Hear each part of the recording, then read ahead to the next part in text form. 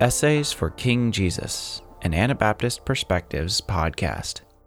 The audio essays on this channel come from our blog, which you can access in written form at essaysforkingjesus.org.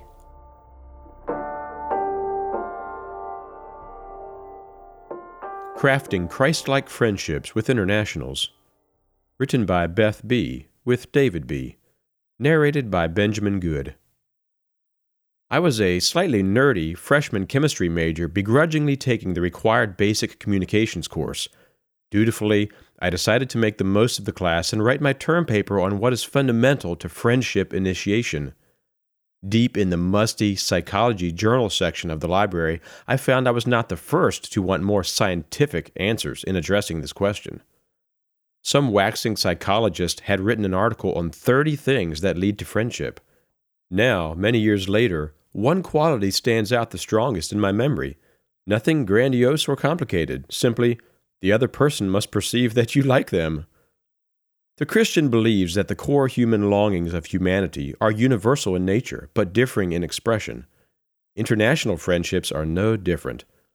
To craft a friendship, one must communicate to someone with a different set of cultural norms a sense of affinity for their personal humanity and express Christ-like sacrificial love. Some Northern European cultures are notoriously viewed by most of the world as unaffectionate in demeanor. Many of the plain Anabaptist lineage are cultural descendants from this unaffectionate lineage. Getting someone to know you like them when they come from a culture where 3 kisses is the common greeting may be challenging. Learn how to express a warm greeting in a diversity of cultures. Thankfully, internationals visiting the USA are often acquainted with U.S. cultural norms, but receiving a greeting hearkening back to home and family might be a salve to their soul. One of my partners in international outreach has a bumper sticker, "Love people, cook them good food." A string of internationals adore her friendship. Any home-cooked meal can express care and affection. Cooking the food of your own culture is a way of inviting them into your life. Bravely attempting to cook their home cuisine for them as good as their mother, which I have rarely attained to, expresses an acceptance of their unique identity. Both are valuable. The biggest pitfall I have observed in international outreach, including in myself, is that of selfish ambition. Doing evangelism to get spiritual stars in one's crown is fundamentally selfish and carnal. It objectifies the international friend instead of viewing them as a valuable being for whom Christ died. I have had friends who I saw that were making progress towards Christ, but were turned off by a Christian who deemed them spiritually uninterested after one encounter in which they didn't say the right things. We should be strategic, but we should also realize that, as servants who surrender our time and resources to the infinite Lord, we need to follow the leading of the Holy Spirit in our efforts. Our theology teaches that no one is outside the reach of Christ's love. Let us live out that love without reservation. Our answer to Christ is whether we were obedient, not how prolific are our trophies. Selfish ambition can also express itself in our desire to appear cosmopolitan, of course in totally Christian ways. Befriending an international so you can have a photo with an hijabi who you are righteously reaching and brag about in socially acceptable ways is not the love of Christ. Those of us who have grown up culturally Anabaptist and groan when someone treats us as a tourist attraction should empathize with internationals and lovingly engage with them as individuals. Engagement with their culture, such as tasting and maybe thoroughly enjoying their cuisine and taking a genuine interest in their life experiences, is great. In graduate school, I had a Jewish friend who adored Mennonite culture. However, she loved me individually as well, and our friendship has lasted over a decade. It would behoove us to emulate this friend and love people beyond cultural coolness. Most of my most successful international friendships have been in the context of peer-to-peer relationships. As peers, we share life together, whether in school, at work, or parenting at the same time. Accept their offers of hospitality and advice. You do not need to do everything they say, but listen. As you minister to them, allow them to minister to you. You are not always right, and people will find it easier to like you if you live and talk accordingly. When I had a house fire, it was a Persian friend that hosted me while the damage was repaired. Peer-to-peer relationships are often more stable than some of the other common forms. In this stability, a life of Christ-like sacrificial love can be lived out and illustrated with greater effectiveness than if the international friend is our cultural curiosity fix, evangelistic status symbol, or proof of our status as an enlightened minister. The peer-to-peer paradigm also has advantages in comparison to traditional ministerial approaches, where both are using sound doctrine. Many internationals, especially those of Western backgrounds, are defensive when they feel themselves targeted by propaganda or apparently professional marketers. The peer-to-peer paradigm avoids this obstruction and provides a forum of more open communication.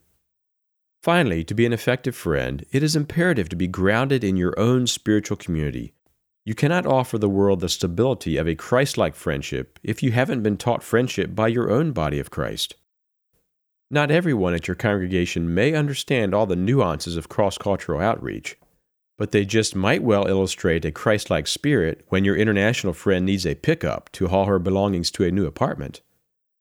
Your friend will recognize a genuine, kind heart and adore the man who hauls her mattress up to the second floor or the one who can whisk you to her house when she's contemplating suicide. Your friends will understand that the sweet mama sends them home with leftovers after the church picnic because she cares about them as individuals. Being a friend to unbelievers is inherently draining. Those who do not have Christ's love flowing out of them will always take from you. To be an effective long-term friend to unbelieving internationals, you will need your congregation to replenish you for your service. Your church can support and love you when you are in tears because your not yet believing friend tells you that you are stuck up for claiming to know the truth and refuses to talk to you anymore. Many epistles could be written about the nuances of many of the cultures we have opportunity to interact with in America. Many Asians follow the proverb, "The nail that sticks out gets hammered down," and as a result deal with more suppressed anger. Middle Eastern etiquette requires the first invite to be turned down to not appear too desperate. If you make an international friend, do your homework on the culture early on and let it be a boon to your relationship. Discern how much they follow American social norms or how knowledgeable they are on the local practices.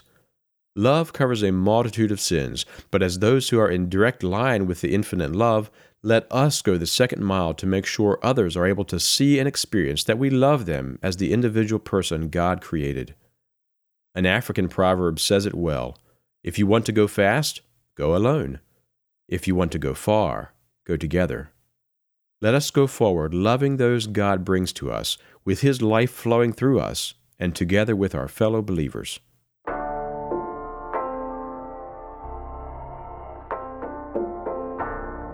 Beth was born to a family of school teachers in the foothills of south-central Pennsylvania, where she was raised in a Mennonite home. Her mother's family were some of the early Mennonite settlers in Penn's Holy Experiment, while her father's parents entered through Ellis Island as children with the throngs of Catholics from southern Europe. Beth received her Bachelor's of Science in Chemistry from Shippensburg University. She then moved to the University of Maryland, Baltimore, where she received a Ph.D. in Biochemistry and Molecular Biology. After graduating, Beth worked as a postdoctoral fellow, first at Johns Hopkins School of Medicine in Baltimore, Maryland, and then at Harvard Medical School in Boston, Massachusetts. In graduate school, she was deeply involved in a student-led initiative to feed the homeless in Baltimore's inner city. As a postdoc, she was involved in international scholar fellowships both in Baltimore and Boston, interfacing with scholars from all parts of the globe. In 2017, Beth married David Bennett III. They live together in Pennsylvania with their 2 children, where Beth splits her time between caring for the home and serving as an assistant professor of biology for Sattler College. Thank you for listening to this episode of Essays for King Jesus by Anabaptist Perspectives. For more media resources or to support our work, visit essaysforkingjesus.org or anabaptistperspectives.org.